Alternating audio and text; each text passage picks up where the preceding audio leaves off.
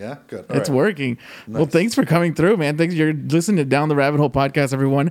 Thanks for checking in again. It's been a while. It's been a little bit. I've been kind of going on and off with these random episodes as far as like, finding a new place to do them. Before it was like going to people's houses and going to people's spaces and trying to make it comfortable for them. Like, hey, I'm just a stranger coming over. Now I have my own space and I'm like, strangers, come over. Yeah.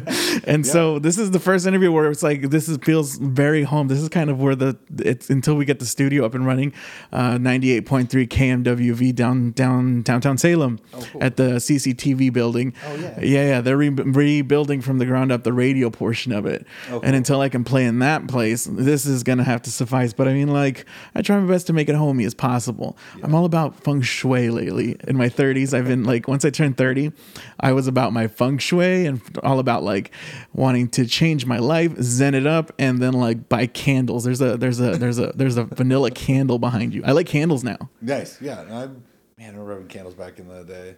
When I was in like early 20s, I did a lot of candles. Of course, I was like, I gotta get the best. So it was like Yankee Candle, like all the smells, and then I got lazy and didn't want to burn them, so I'd get candle warmers until all the scent was gone. I felt like they lasted probably 2 or 3 times longer just doing the candle warmer, but you have to worry about knocking it over. And that I didn't realize that was a thing, a fire hazard, being, I can kill someone myself. And so I thought about it. When I first started putting everything, I bought all these candles from Big Lots and I was like lighting them all at once. And I almost burned myself down because I realized, you're not supposed to have that much heat. I was like, man, it's really hot in here. Yeah. And so I'm just still kind of like learning and how to like be a proper house, a house person, owning a home or whatever, like owning a little space. That makes sense. This is my first real spot, It's amazing how much energy and like just heat the little candles put off. Mm-hmm. Yeah, it's ridiculous. Sense. Oh, really quick, guys, we're going right into it. We're just being very rude today. Can you tell us who you are and what you're about? I mean, everyone reads the little description, and I always make fun of my guests. I'm like, I always make fun of my listeners because I assume they're just kind of like dummies and don't know how to read the descriptions, and they're just like, I want to click this one. Yeah. But if you didn't read the description, can you give us a little bit of who you are and what you're about? Yeah, my name is JD Welch. I actually run a website called 6x6 Bags. It's all spelled out, no numbers. I measure and compare cornhole bags to one another. So I started off just playing cornhole, realizing that there's no standardized method for comparing bags to one another, and created this whole thing from the ground up on measuring them, creating my own metrics, so that you could go to my site and look at bags from 100. There's 140 different bags on the site, or 130 different bags on the site, and you can compare each of them like apples to apples instead of like, hey, here's one random manufacturer and here's another manufacturer. How do I know that each of their speeds actually match up or not? And I did a little bit of research before you showed up, and I was just the curious on Amazon, the curious on like Dick's Sporting Goods and things like that, and they're very like basic in the sense of like just a bag, and it's like, I don't know, $10 or something. Yeah, I actually brought like 8 or 9 different sets of bags. Okay. For like show you and explain like the difference between the bags. There's so much to it. So they're all cornhole bags have 2 sides to them. There's one here that has 2 sides but the same fabric both sides. Those ones are just called slick bags, and like there's a side that's called the slick side and the stick side. That's like the traditional term. Some people are making bags that are both faster on the scale, so there's a slower side and a faster side. And of course, like each fabric will do a different thing. So I mean, it's a whole world. So yeah, each bag has to have 2 fabrics. The rules are that the bag has to be filled with plastic resin pellets. So there's a whole world of different sizes, different shapes, different densities. The actual pellets. Of all of just the pellets on the inside. Okay. As well as, you think of like the rigidity of the pellet itself. So think of like a ball bearing compared to a rubber ball. Like you can squeeze a rubber ball where you can't squeeze a ball bearing, and a ball bearing will actually bounce higher than a bouncy ball will, because the equal and opposite reactions, because it doesn't deform when it hits, it'll bounce a lot higher. So if somebody uses a pellet that's a lot more rigid inside their bag, it'll hit the board and actually bounce, compared to a softer pellet where it'll hit and kind of absorb and like deform when it hits the board, and it'll slide up a little bit different. That's a lot already, guys. That's a podcast. Thanks for listening. But like, I'm sorry. No, that's great because like I never. And when I first met you a couple weeks ago, I was like, yo. I'm still shook on how much detail there is, but you already started digging this rabbit hole because I want to talk more about that. Yeah. I want to know your backstory. How did you get into this? What do you have? What's your education like? Where do you get from point A to point B to bags? Yeah. So I have a bachelor's in exercise science and I have a master's in kinesiology. And I did research in my undergrad and I enjoyed doing research. And of course it was like this very specific niche thing that's cool but doesn't apply to most people in the world. And then went and did my master's degree. And the biggest thing I got from my master's degree is how to actually do research and how to like nitpick things and like really break it down and be like, all right, here are all these variables that are interacting with this thing you're wanting to measure. How do we like eliminate as many of those as we possibly can to make sure we're only getting one specific measurement, like controlling temperature and humidity and things like that. So you know you're getting this one specific measurement. So that was like my big takeaway from my master's program. Loved it. It was awesome. Greatest thing, like one of those great things you've ever done. So that's my backstory of like my education. My partner, she actually started playing cornhole with her little brother. Montana, like kind of country girl. They started playing cornhole. She played with him. She brought it back. She found a league in Salem, and it was Cherry City Cornhole. And back in the day, this was like 3 years ago, they were the only game in town. They had league 2-3 times a night, and it was in the Knights of Columbus Hall here in town. And she started going 6 months before I did, so I didn't even start playing till after her. She's like, this is awesome. I really want you to play. I had something else already scheduled the same nights that she was doing cornhole. Once that ended and we were able to reschedule, I started playing cornhole with her.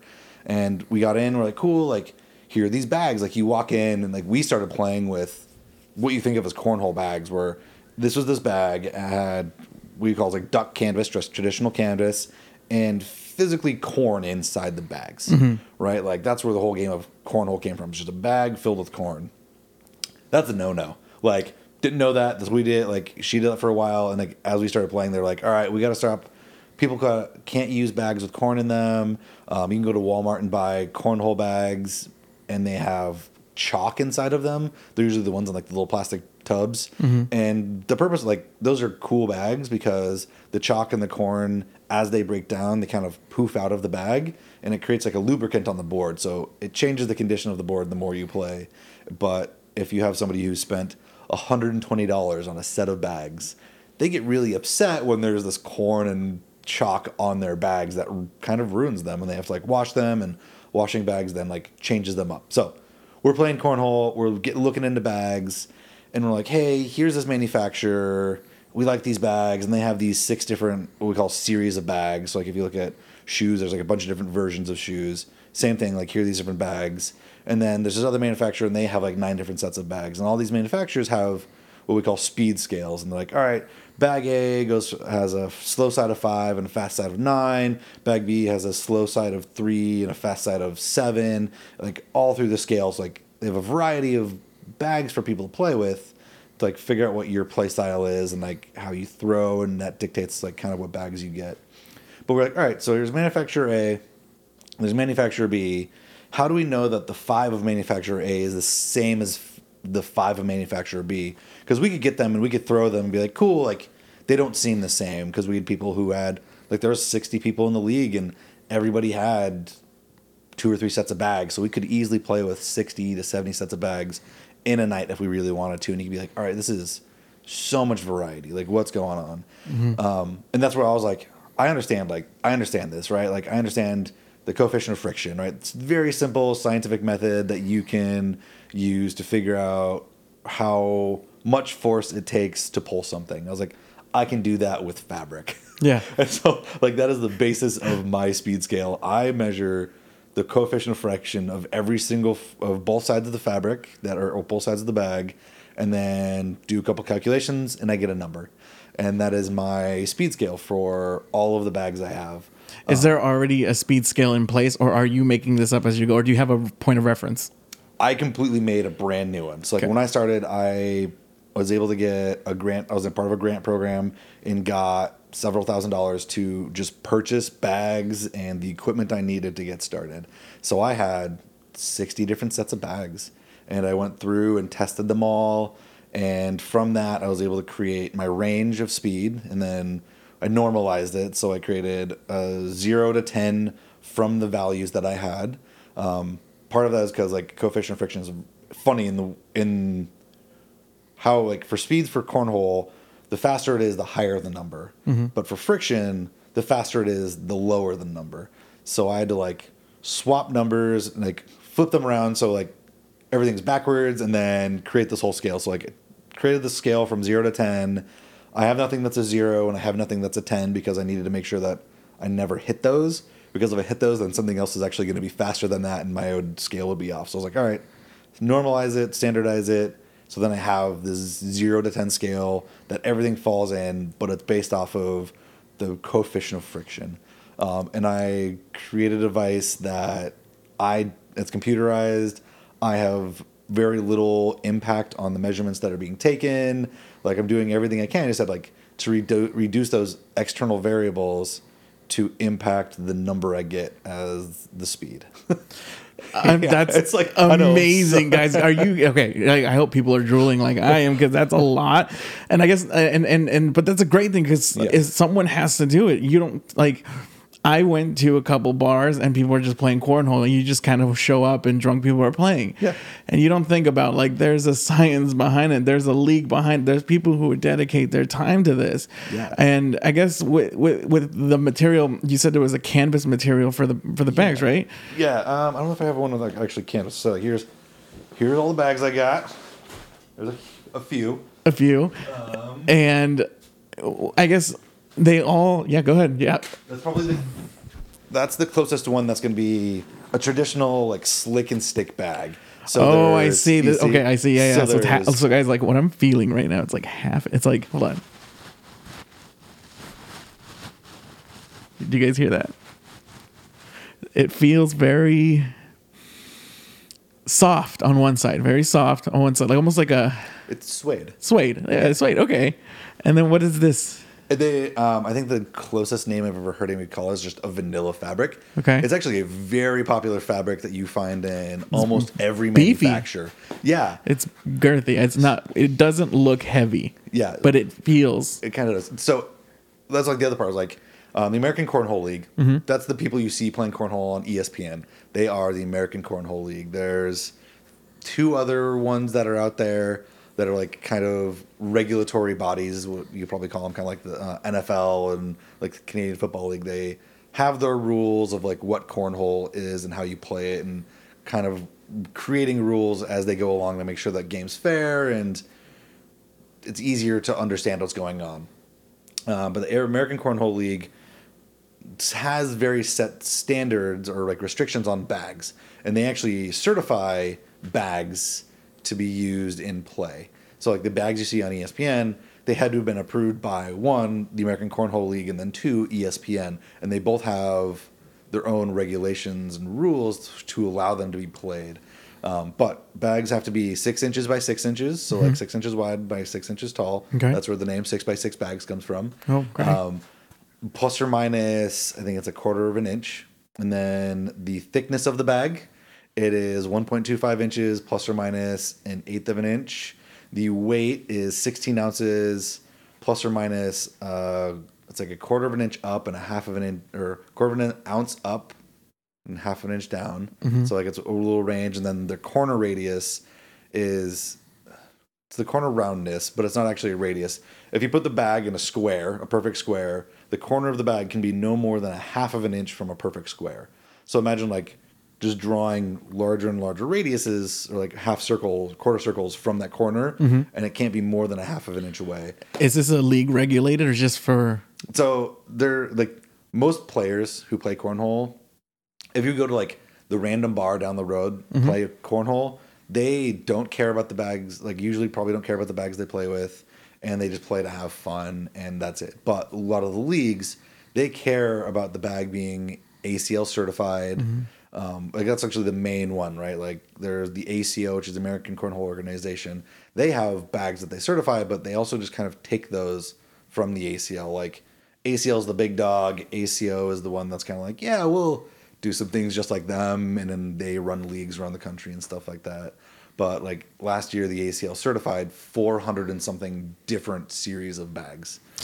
And what's inside this again? That's the plastic resin. So they're just little plastic resin pellets, yeah. And so when they check these off to like when you have a bag to kind of like to go under the microscope, can you like fill it with like a little like pieces of like lead or something else heavy to kind of give, because you essentially you want probably could girth, right? Is that it? Well, so that, how can we verify that it is what it is?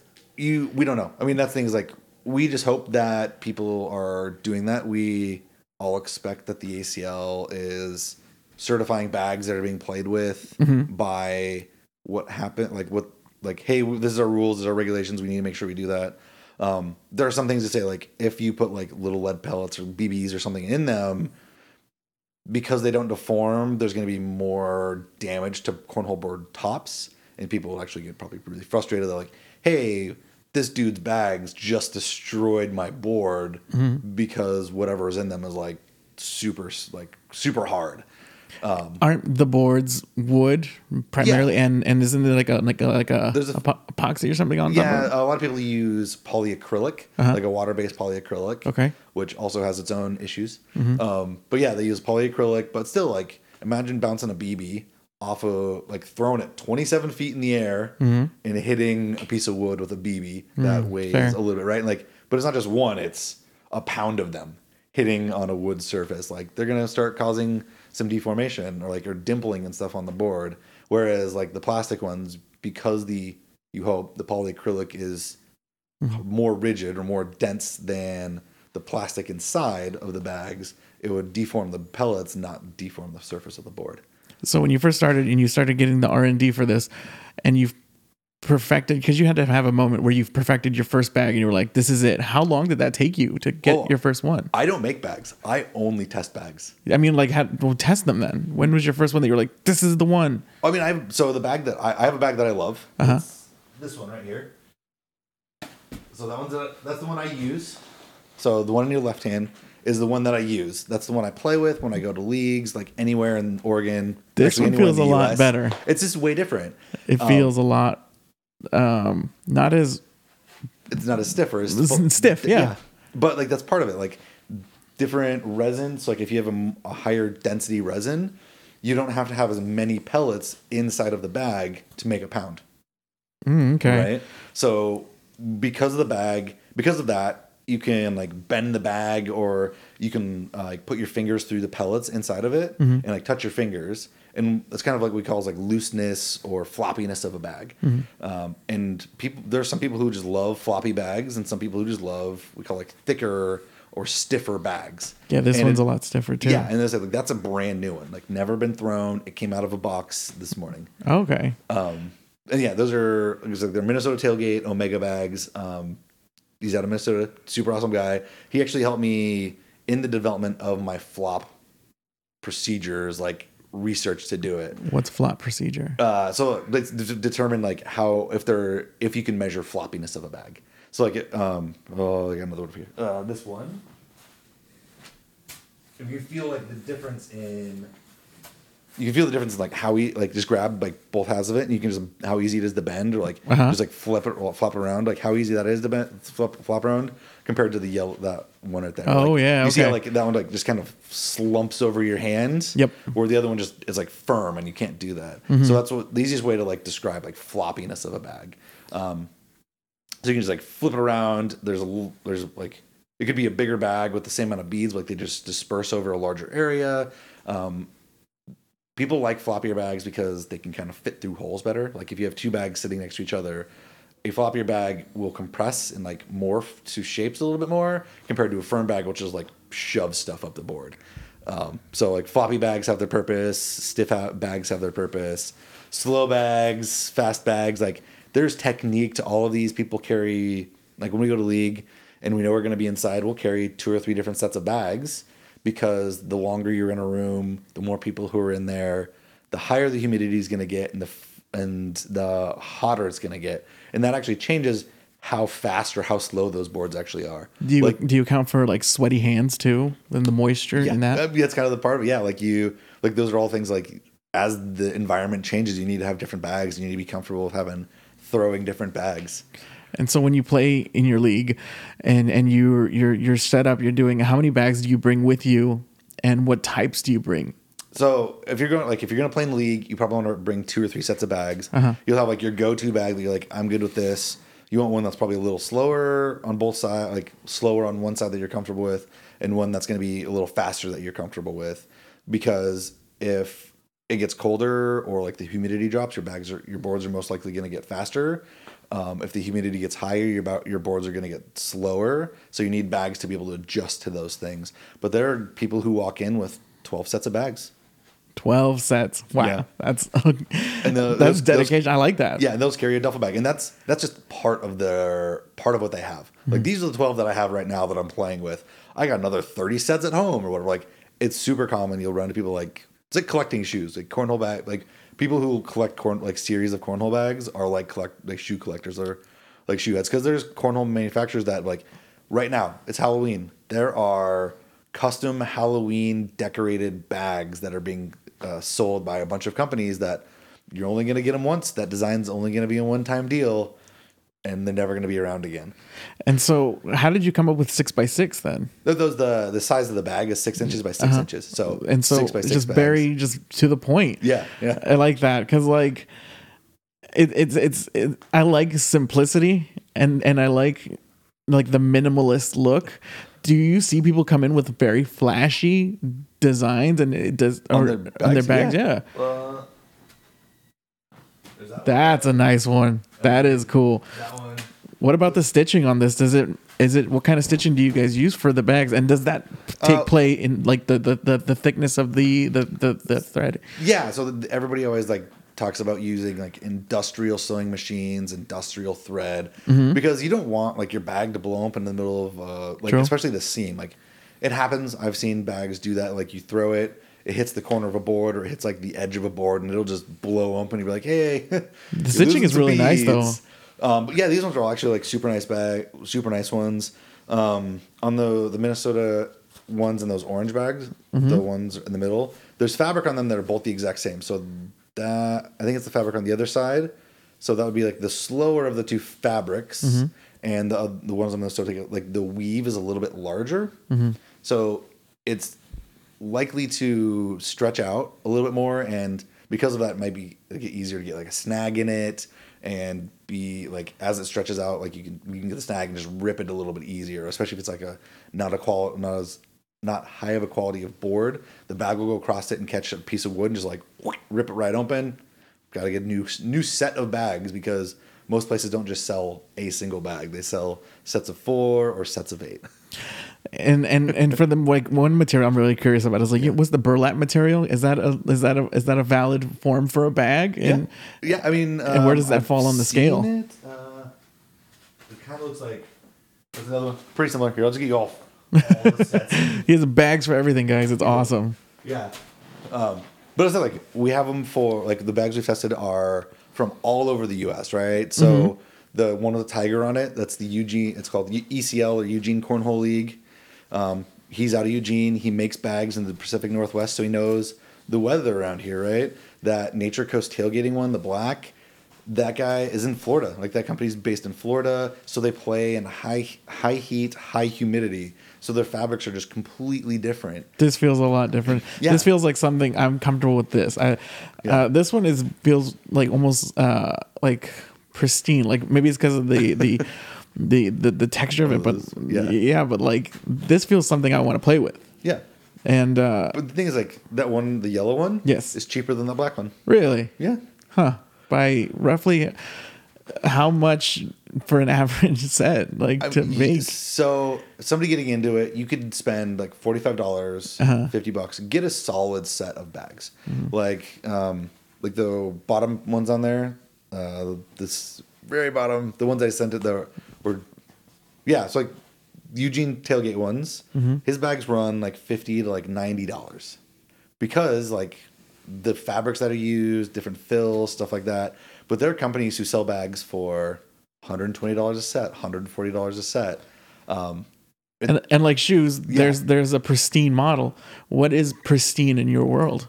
That's hard. So there's some bags like a company called Reynolds. They use a CNC sewing machine. They can do 24 bags at a time. All of the bags are sewn exactly the same. So like there's a template or the design on the bags are facing each other. They sew them, they cut them out, they flip them inside out, they fill them with a bead, and then they have another CNC sewing machine that does a seam closure. Super clean. It's actually like really close to the edge. I've seen a lot of those bags. I've played with those bags. They last a long time. They're also like an OG cornhole bag manufacturer, and they have the reputation to hold up. And they have a good brand, and like there's a lot of good followers. But then there's a company called Ultra out of California, and it's kind of like doing like here's the Adidas of the cornhole world, and Ultra is like the Nike of the cornhole world. Like people love their bags. They always have like new technology, new fabrics. Like they're always doing R&D on their bags and coming out with new cool stuff. But a majority of the bags that are out there are people just like, this is my aesthetic, and I'm making bags to my aesthetic, and people love that aesthetic and they buy those bags. How would you describe your play style? My play style.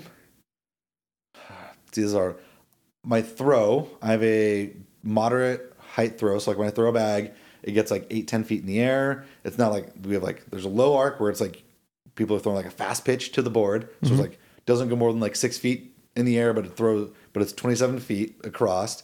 So when it hits, it's a very shallow angle when it hits the board, which means it's going to be real fast and slide right off the board. I have a moderate one, so if I need to, I can throw it low. If I need to, I can throw it high.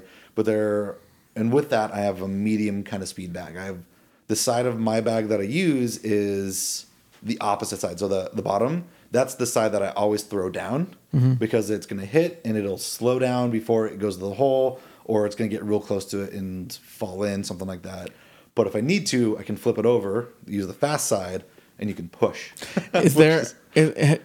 You're the same distance through and through, right? Every single time. Yeah. Every single time. Okay, so you don't have to get closer. And so, are you left-handed or right-handed? I'm right-handed. Right-handed. So when you throw right-handed, is it? It's not like throwing a ball, obviously. Yeah. It's more like how would you describe the technique? Yeah. So my technique, So there's steppers and there are non-steppers, and there's like kind of semi-steppers. There's some people where we call like squatters. So I don't step. I do like a little bit of a squat, like I'll kind of squat down and throw, but my handles start with my thumb towards my side. And then as I swing through, I rotate my thumb towards the ceiling and let go. And that creates a natural rotation in the bag as I throw it. So it spins. I see. Okay.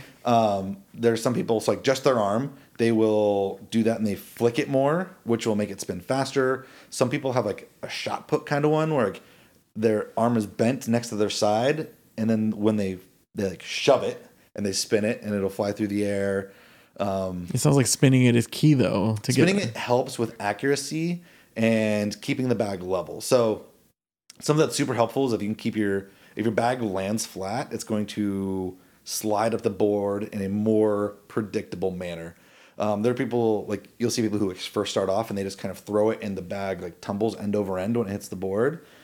And that's good for some things. There's actually like a shot, it's called the flop shot, where you intentionally hit and it rolls up over other bags. Okay. Right? So like there's techniques and like styles that are meant to roll, but if you're just throwing because you're playing against somebody and your bag rolls, it's going to be it's a lot harder to predict on where it's going to go when it's tumbling because you don't know exactly at what point it's going to hit. Like is it going to be on a flat side or is it going to be in a seam?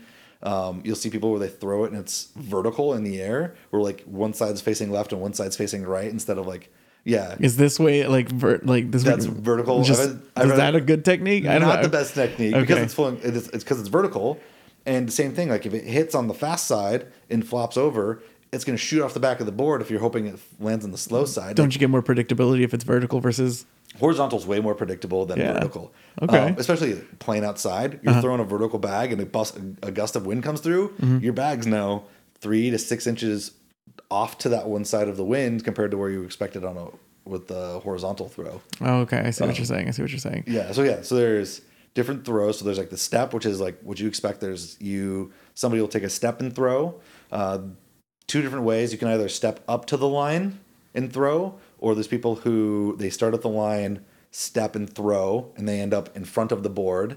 There's also there's rules that say you can do that. You have to let go of the bag before your foot hits the ground in front of the line.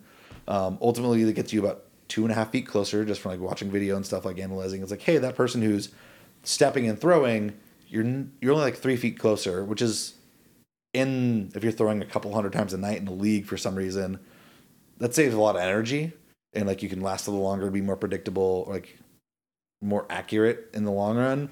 But there's some people who are like, we don't like that. Like, you shouldn't ever step, like whatever it is. There's like always things in Cornhole where like there's a guy who like steps in front of the board when he lands. Like, he'll land in front of the board and be like, what is this? Like, that screws with the guy next to you, but like that's how he throws. So there's the step either from mid board to the line or behind the line over the line. As I said, like there's a semi step where like you just kind of roll forward. You like transition weight from like your back foot to your front foot and throw. There's the squat where like you kind of squat down and then you use your legs and throw it. And then there's like deep squats. There's like some people who like will go into like half squat, stand up, and then throw the bag. And when you think of like the step, is that for like distance or what? Okay. It actually goes into like a purely a physiological aspect of it, of like strength, right? I have to be a bigger guy. I have oodles of strength that I can just throw a bag all night long and be consistent because I have the musculature for it. The people you see who do steps, like there's a guy in our league who he does a step for a couple specific throws because he needs extra momentum behind the bag. So if you're taking a step, you need more momentum. If you're doing a squat, you need to put more momentum or more energy into the bag because your arm can't do that in an efficient manner. Does it make sense? Yeah, but I guess I guess you can't really, if you're in league, then you couldn't really undercompensate by getting a lighter bag. You have to stay the same. All bags have to be a pound plus or minus. Yeah. So like you have to get used to throwing that 1 pound a lot. And it's just what your technique is. Like there's some people who like they'll throw and they have like this kick out in the back, and it's like, like it's a way to keep balance, but like it's transfer of energy. Like everything is a transfer of energy from your body into the bag to make it from your side to the other side where you want it. And this is where like my background, like there's a thing called like the inverted U of accuracy, and the lower amount of energy you're putting into something, you're going to start off with like low energy, low accuracy, and about 70%, you're going to be, if you're 70% of your maximum output, you're going to be your highest accuracy. And if you go higher than that, it kind of goes back down, right? So like lower energy, not as accurate. As you go up, it gets more accurate. If you're getting like really high, you lose accuracy, but then like maximum effort, for some weird reason, you actually increase in accuracy again. More or less, if you have to put out like 80, 95% of that effort every single time, you're not going to be as accurate if you're only putting out 70% effort. And when you're putting in that much accuracy and effort, and they both coincide with each other, what's luck got to do with it too? Is that a factor at all? Do you guys like just... I mean, there's always luck of like, you'll throw a bag and it just happens to hit in a certain way and you're like, didn't expect that. That was the coolest thing. Like, I've seen people like, they're like, I'm just going to put the bag on the board. And like, there's a couple of bags there. And like, here are my bags are kind of stacked up around it, but there's somebody else's bag there. They hit your bag gets knocked off the board and drags their 3 bags in. You're like, I have never seen anything like this before. It was like, it's bound to happen, like chance that's going to happen. And there's always luck. But when you get to a point, like you've played enough, you have enough skill, luck is a very small aspect of it. And it is your skill and your strategy and technique of like what your game plan is. Like, so your partner or your opponent throws certain bags in certain places. Like, what is your strategy to combat that, to make sure that you're not letting them get points and maximizing your number of points and stuff like that? So that's where it comes down to like different throw techniques and like being able to basically like push, do a blocker, something called airmail, where you like hit your bag does nothing but go through the hole. There's like drag bags where like your bag's hanging in the hole and you can pull your bag in with another bag as it goes through the hole. Like there's all these different throws that come in. What's it called when it hits the board and then it goes right in? That's just going in, getting the hole. Just a regular slide. Okay. Yeah.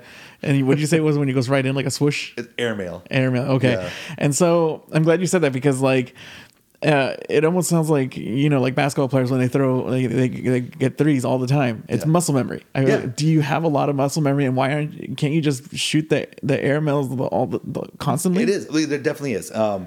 People can do that. Like there are a lot of people who can build that muscle memory, but the hard part is like no one's the same. Like my muscle memory and your muscle memory are never going to be the same. Right. We could throw the same number of bags with the same intention or goal, and if we did like retention test, like we go out and we practice for 5 days in a row doing the exact same practice routine, and then in a week we try and do a post test or like a retention test to see who did it.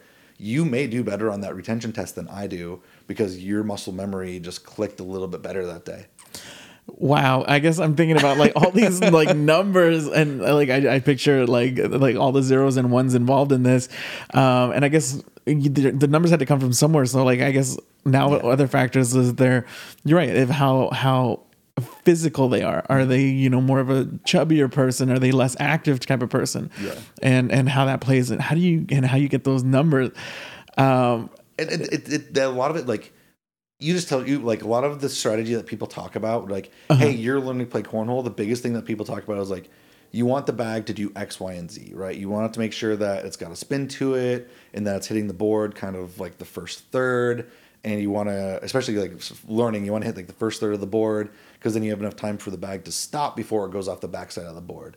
If you have like a really shallow throw where it's like not very high as it goes across, like, all right, hey, you want to release a little higher, and like.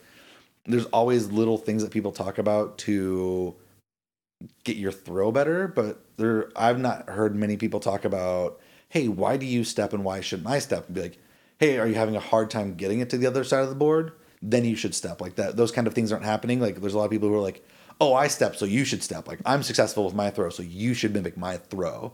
Or like let's say my background, my master's is like in kinesiology, and my focus was in motor learning, motor development. It's like, how do you teach people to do new motor tasks and like learn new skills? So like I'm watching these people talk and like, oh, this is what I do, and you should do this thing. I'm like, cool. I'm gonna let this new guy who's never played before have 12 different people tell him to play, which I actually think is good because that gives you 12 different ways to learn how to throw and pick up little bits of each one of them to figure out what works best for you. But then ultimately when you find like, this is what feels right for me, it's refining, it's just continuing to throw. Like the more you throw, the less you have to worry about your step and what your arm's doing. And then you can start working on like, all right, I'm going to try and do a blocker bag, or you're going to stick it right in front of the hole, or you're going to work on a push where like you hit that blocker bag and then you push that bag into the hole. Like you can work on those more technical shots because you don't worry about the rest of your body moving. But yeah. Well, how do you feel about, what's the etiquette on overhand throwing?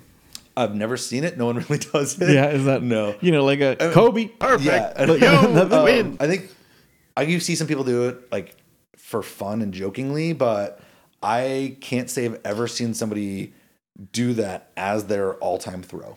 And there's no like numbers on because a lot it's underhand, but there's no data to back up. Throwing like threes. Yeah. I mean, I think it's just. We have to like build the musculature. Like in my brain, like throwing overhand, there's a lot more muscles and joints involved especially in your arm to be accurate compared to if you just do a stiff arm, like where you lock out your elbow, like using your shoulder and just doing a step to throw. Like you have to worry about you're stepping forward, so that's fine.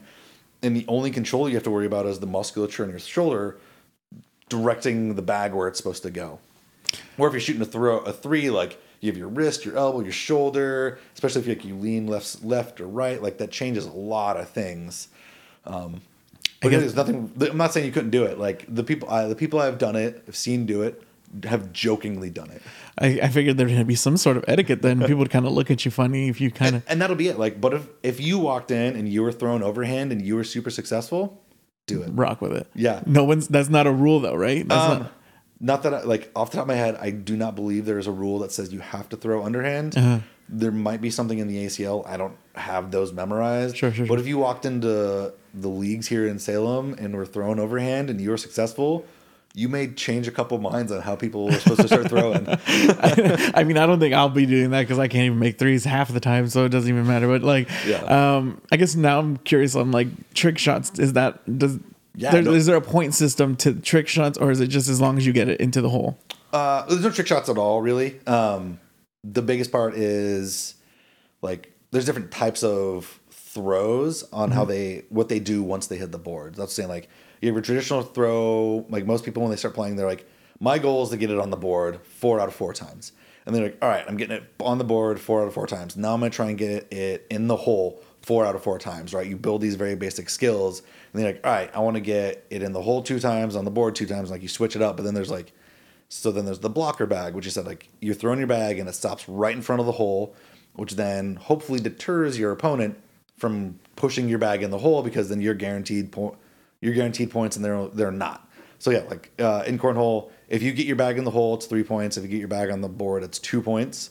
And then we call it cancellation scoring. So you add up all the points that you have, they add up all the points they have, and then you just do the difference of the points. So we played, you got 8 points, I got 5 points. The difference is 3, so you would get 3 points for that round.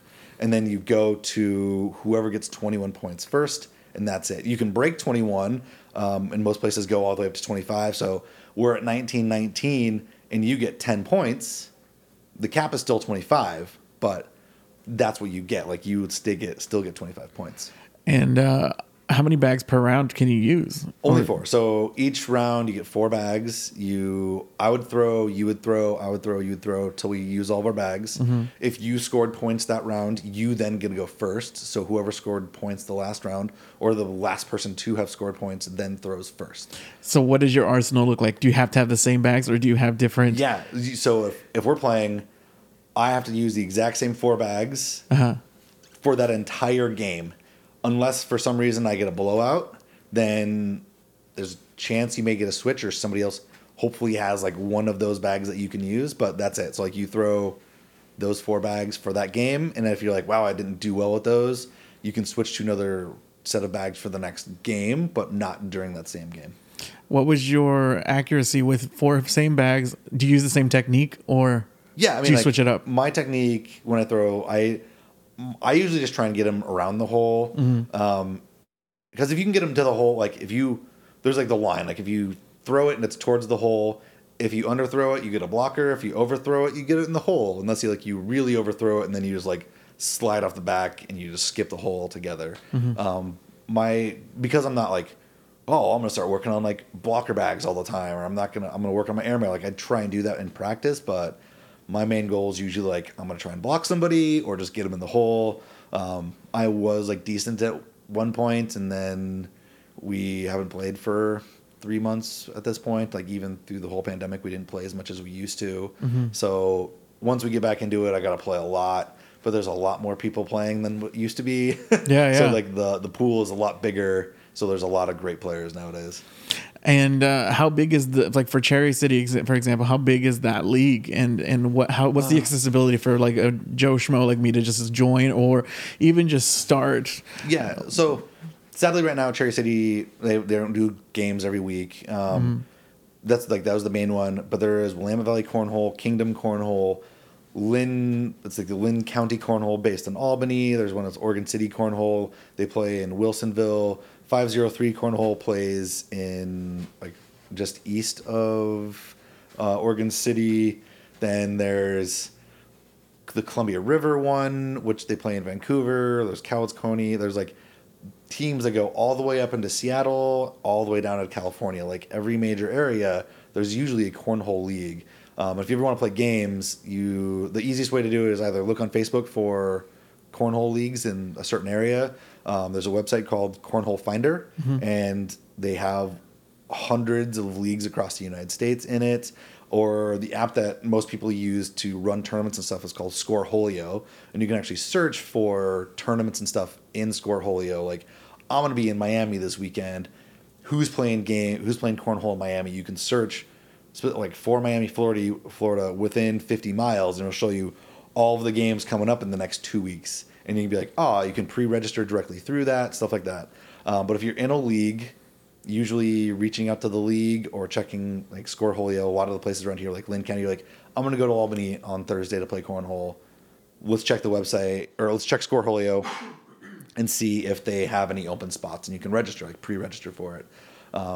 When we have leagues around here, there's usually like pre-sign-ups, so like, hey, we're going to have 40 people on Tuesdays, 40 people on Thursdays, pre-register, and they do that a couple of months in advance, so you can kind of schedule it out yourself and be like, it's going to be $50 and it's going to be 10 weeks long. You get points for the games you win every single week, and that over the 10 weeks, and then you get seeded into a double elimination bracket from the points you earned during the 10-week league.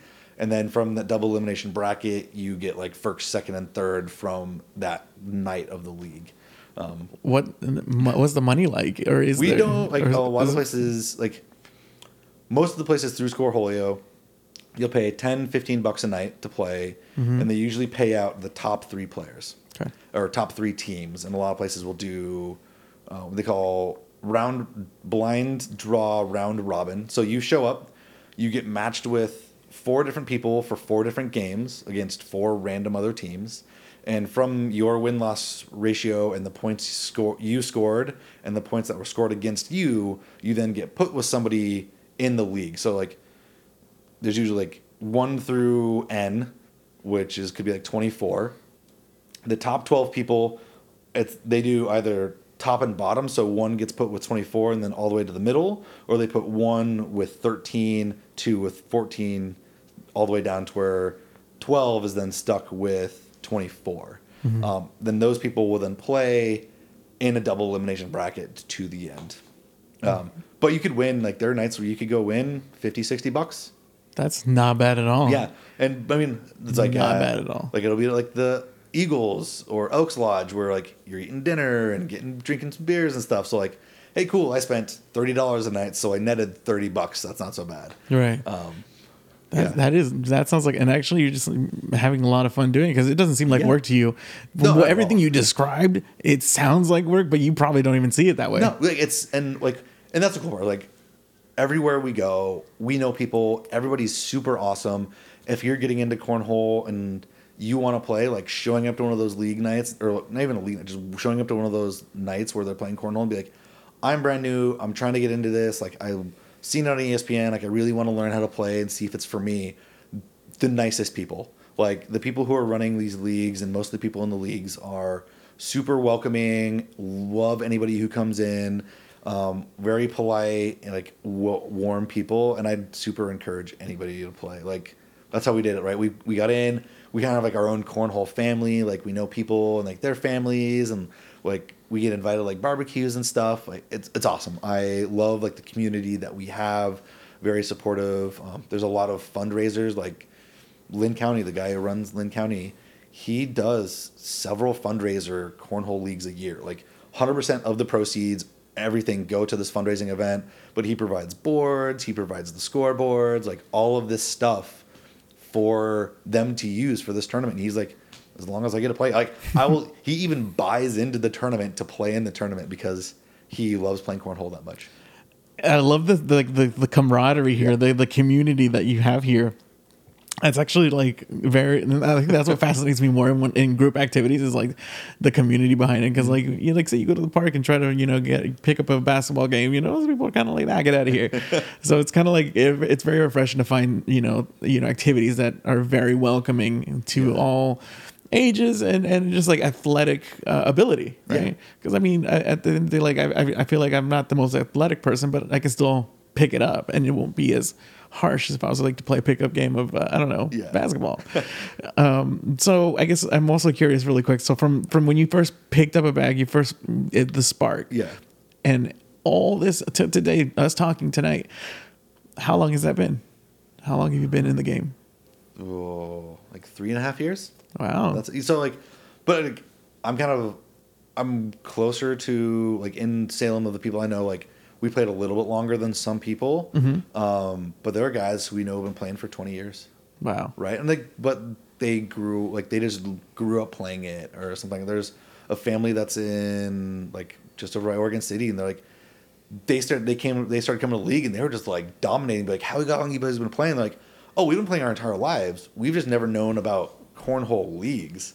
So like these guys have never played against they've only played against family, and like, yeah, you're really good. So like my partner, her cornhole tournament in Salem, the Capital City Cornhole Classic. The first year they had the tournament, there are two dudes who played in their backyard who took second. They've never played against any of these competitive people in leagues, and they're like, wow, apparently we're pretty good. I think you mentioned that like young kids were doing it, and they were like really good, better than some of the more seasoned players. The guy who runs 503, his son on the regular is in the top 3 of any league he plays in. He's really good. There's a kid in our league like who we started playing with in Cherry City. Him and his dad play all the time. He's really good. But like there's more and more kids like teens and stuff who are starting to play, and you're like, yeah, like you play all the time. Like the kid who from 503, he throws 300 or 400 bags a night because he cares enough to do that, right? Kind of like the Michael Jordan thing. Like, I'm going to throw every single night with intention because that's how you get better.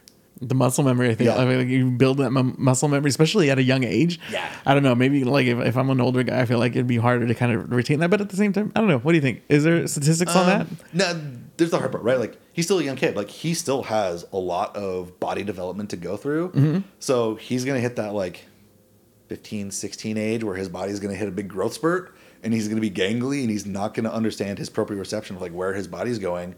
But as long as he's still throwing, like, he may plateau for a little while, but once he like fully matures, like to where his body's kind of set, he'll be awesome.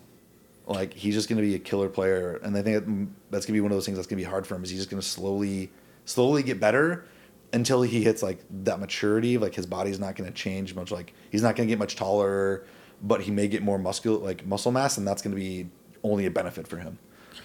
And wow, I'm still very fascinated. This is great. I'm loving all of this. I'm loving the bags. This is very fascinating stuff, people. I'm just kind of now curious on like what your favorite part of this whole journey, the 3.5 years play plus.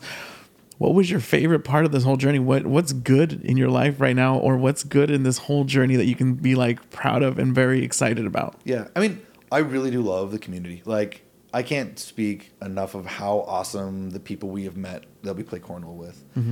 We can go to Bend, we can go to like Seattle, and we can play with people that we have met, and they will be welcoming to us. And I really do feel like the cornhole community is very open and welcoming to whoever plays. And that's super nice to feel welcome wherever you go. Like, I went and visited my mom in Idaho, and I was like, hey, like, I see you guys have league. And they're like, yeah, come on down. Like, no one knew me. I got pulled out. And they're like, hey, like, you've been playing for a while. Like, we're brand new. Like, what are things that you do we should know about? And I'm like, oh, cool. Like, I don't know. Sounds good. Like, I love the community and the friends that we've made playing cornhole. I just love that I've also created this, right? Like, 6x6 it's turned into like a hobby. Like, I always get made fun of for having a hobby of the week. Like, I've always done something different because I've like piques my interest, and it's always cool. And this is something that I'm like, I can do this, right? Like, I can create everything I need to be successful to continue to do this. And it's opened doors for me. Like, I know there's professionals across the country that I've met. They're like big names. Like, they're cool people I've met through my website. And we're slowly growing and getting more like followers and people who use the site to be like, hey, is your bag on 6x6? No. Oh, crap. Well, how do I compare it to Reynolds bags, right? Like, I know your bags and they feel good, but like, I want to know how they compare. Like, I know what a Reynolds bag is like, but like, how does the speed compare? And it's cool to hear people really asking for us. Like, hey, can you get so-and-so's bags? I want to see how they compare to so-and-so on your site. Is there an end game with 6x6? Where do you see yourself in 5 years going with this? I would love, that's always the hard one. I want to get to the point where it's like, we are the go-to, right? Like, we are not associated or affiliated with any sort of organization. So we're completely independent. Like, we have no stake in ACL and what their numbers are, right? We don't care. Like, they do their own speed testing for people, but you have to pay $1,000 a series. Like, hey, I want to get my bag certified. Here's $1,000 plus my bags. Then you get your these numbers. And I'm like, give me $50. I'll do it, right? Like, we're not asking for a lot. We're just trying to be like, this is my time to get the bags tested and get them up on the site for everybody to use.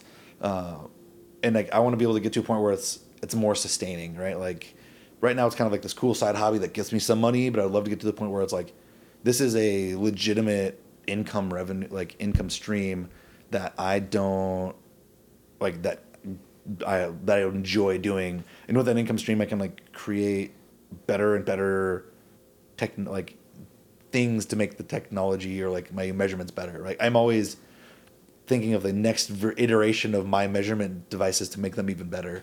The most recent thing for like measuring the coefficient of friction, I had to use Raspberry Pi, like stepper motor controller, stepper motors. I got a force gauge, like pieced all of this stuff together. I had to code it on my Raspberry Pi in Python, but it's like, I put the bag on, put in the name of the bags, say what side of the bag it is, hit go, and it measures it all for me. Like, I don't have to worry about impacting the bag's measurements at all. And then the most recent thing we did is I got a little personal changing room pod that has a sealed ceiling and 4 walls and goes all the way to the floor, a heater, a dehumidifier, and a humidifier. So I can make sure that I'm always at 70 degrees and 50% humidity, plus or minus a few percentages and a few degrees, to make sure that all of my bags that are getting measured are consistent and the same, so that I can't say that, oh, it's winter in Oregon, it's really humid. Like, that's going to mess with the data, because water-based polyacrylic starts absorbing some of that water when it gets humid, which then changes how fast the bags go. Wow. Wow. So like, right? But it also gives me that flexibility to be like, you know what? I'm going to create a summer day in Florida. I'm going to get this thing 90% humidity, 90 degrees, and measure some bags, because I can do that. And I can have that data to be like, oh, you're going to Florida? Here, check. This is how your bags should play in Florida. Or you're going to Arizona where it's like 20% humidity, but 90 degrees. Like, this is how it should play on this board. Are you a one-man army, or do you have a team? It's just me. Like, I do all of the testing. My partner, she's done all the graphic design. She helped to do like website development and stuff like that. Website design. All of the beautiful forward-facing stuff she does. I'll like create a Facebook post and like for data and stuff, and I always get her to proofread it and to make sure that people are gonna understand what I'm saying, because I have like this very scientific way of my brain puts it out on paper, and she's like, no one knows what that means. I'm like, sorry, hold on, let me fix this. It's like there's a teamwork between the two of us on like making sure it's all done. But yeah, like all of the data, like the graphs and charts that I create, all of the data analysis, like that's all me. I do all of that stuff on my own. Wow. I'm very impressed. I'm very enlightened, actually. You humble me. This is really cool, because like I love meeting people who like have that drive to like have this thing. It was just a thing. Yeah. You made it into a bigger thing. And you can't really get there with just like, just for funsies, let's do this. Like, you really have to enjoy what you're doing. And like, if you just a rough estimate, I want to know, how many man hours did you put into from when you first started R&D to today? Far too many. Like a lot, right? Yeah. I mean, like, so if I think about it, I have about 140 bags worth of data that is tested. Each bag takes about 2 hours to measure. So that's 280 hours of just bag measuring if I average the 2 hours. More than that, because I know when I first started doing it, it took longer. Not to mention website development, which was probably 80 to 120 hours, because I'm like, I've never done this before. I have to teach myself all this stuff. And, I have to do this one very specific way to filter bags on my site. And I had to learn the coding for that. Like, I have a couple things like that on the site. Learning Tableau and going through and making sure that all the charts work in Tableau. All the Python coding I had to do was easily 100 hours, because I had to do like one version and then another version and like put pieces together. So like it's a good 500 hours probably just to get to this point where I'm at. That's amazing. It's fun. Like, but it's also like that. It's the hobby of the week. So I'm like, how do I make this better? And like, it just drives me to like push myself and learn new things and gain new skills, which is cool because it's the random stuff in life that makes me happy. I love that. I love that, guys. I mean, you guys heard that. I hope you guys heard that. That's freaking amazing. We're kind of winding down now real quick, and everything's going really great. I'm having a good time talking to you and listening to you. I'm actually just like, I love when my guests can like talk and just like let me listen, because I love learning, and I love just learning about and this is one thing that I wanted to learn with an old friend of mine. We were like, I want to look into cornholing. And sure enough, you just fell into my lap somehow. And, you know, the universe brought you here. And I'm very, very excited. I literally just want to go to the bar down the street, just like find somebody and be like, just walk in, you know, and just give it a shot. I've never really like given it a shot. Yeah. And now I feel like talking to you, I kind of feel it's a lot more accessible. Yeah. And it's like everybody, like if you can, it's like, if you're getting into cornhole, like you can go to Walmart and buy a $20 set of bags that's like plastic resin filled. There's a suede side and usually duck canvas side for $20. It's a fantastic starter set, right? Very minimal investment in the sport. And then you can go, it's like, if you have Scoreholio, the app, and you say like, here's my area, 50-mile radius, what are the upcoming games? Here in Salem, you can play cornhole 6 or 7 nights a week, no problem. Wow. Yeah. They're happening. And they're happening. Like I can't guarantee there are any tonight. I know there are some on Saturday and Sunday, not 100% on Monday. Like there's probably 2 of them on Tuesday, 2 on Wednesday, 2 on Thursday, right? Like 2 different leagues playing. And that's between Portland and here. Mm-hmm. That doesn't include Eugene, Albany, like Medford, like there's Southern Oregon Cornhole, Bend, like wherever you go, there's a game going on 1 or 2 times a week, almost guaranteed. So corner radius is like, so like what I figured out is if you do a circle, the biggest the radius can be is like 1.2 inches, right? Of 1.2 inch radius of a circle. We can go all the way to like 0, like it's a perfect square. But it can't be larger than 1.2 inches for the corner radius, which makes it a half of an inch from a perfect square to the edge of the bag. Mm-hmm. Then like the thickness, but like so like I take pictures of that. Get really close to the different fabrics. I get a picture of like how thick the bag is, so you can be like, oh, like this is how it looks from the side. Like as much as I possibly can, like all of the metrics I measure, I have pictures for, just so you have an idea of what you're really getting yourself into. But like all those metrics are available for you to filter. I even have like what I call it my master comprehensive table, so that you can like, all right, I want to find a bag with this thickness and this corner radius and these speeds, and you can filter all of those at once instead of just being like, well, here are the speeds and like looking at that. But it's also like those data heads, like they love the data, they go to that one to look at. Because they can filter that much data. Whereas like the average Joe's like, I want to find a bag that's like a 3.4 for the slow and like a 7.8 for the fast. And you can just filter those, no problem. Gets you all of them really quickly in a very beautiful manner. That was fun, creating tables and Tableau and that just seems like wild though, like as far as like all that data.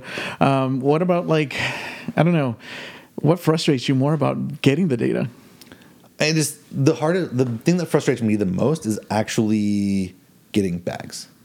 Like as much information as I have had, and as much as like more and more people are like buying into the importance of having a standardized testing method, there's still manufacturers out there who are like, I don't really care, right? Like the people who are buying my bags care that I give them a speed, but they don't care what it compares to, right? Like I have my 10 bags and all of my bags are compared to one another, but they're not compared to so-and-so.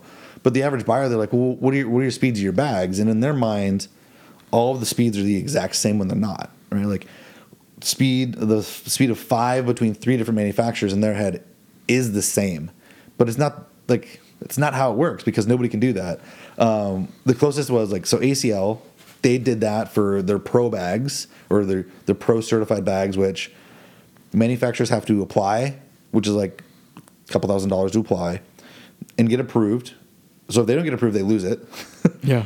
Then they have to have a pro player back their bag so that they can even make it to the pro level. And then it's another $1,000 per series to be approved for the pro level. There's benefits to the pro level because they can be used by professionals on TV. Mm-hmm.